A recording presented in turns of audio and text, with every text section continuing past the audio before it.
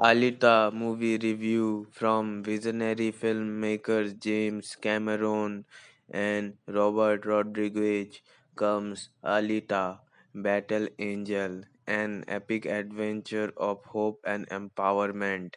When Alita awakens with no memory of who she is in a future world she does not recognize, she is taken in by Ido Christoph Waltz, a compassionate doctor who realizes that somewhere in this abandoned cyborg shell is the heart and soul of a young woman with an extraordinary past. As Alita learns to navigate her new life and the treacherous streets of Iron City, Ido tries to shield her from her mysterious history while her street smart new friend Hugo Keen Johnson offers instead to help trigger her memories. But it is only when the deadly and corrupt forces that run the city come after Alita that she discovers a clue to her past. She has unique fighting abilities that those in power will stop at nothing to control. If she can stay out of their grasp, she could be the key of saving her friends, her family, and the world she's grown to love.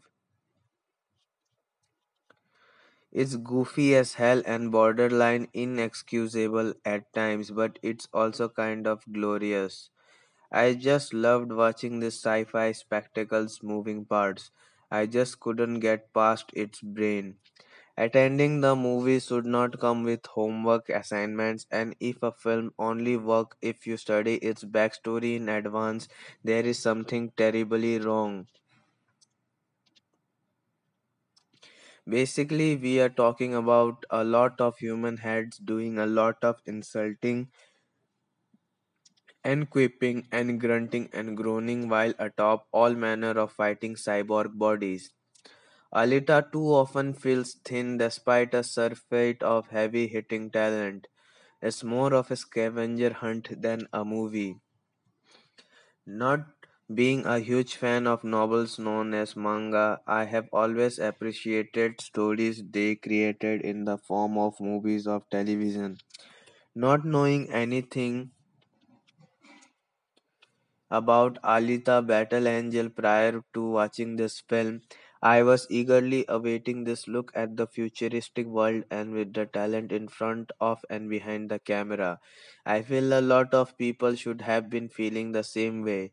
While this movie is groundbreaking in many ways, I would say the story itself as well as the side plots are not.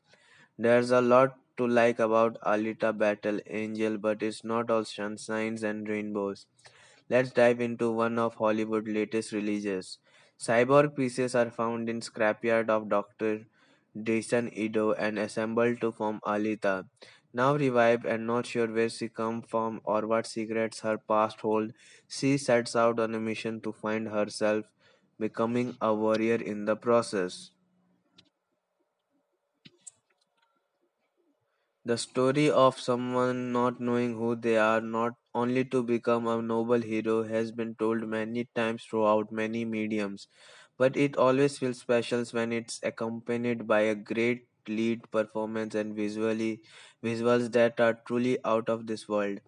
Not only are the visuals the standout of this film, but the real sets feel lived in as if they found an actual place in the world that looked like this and started filming.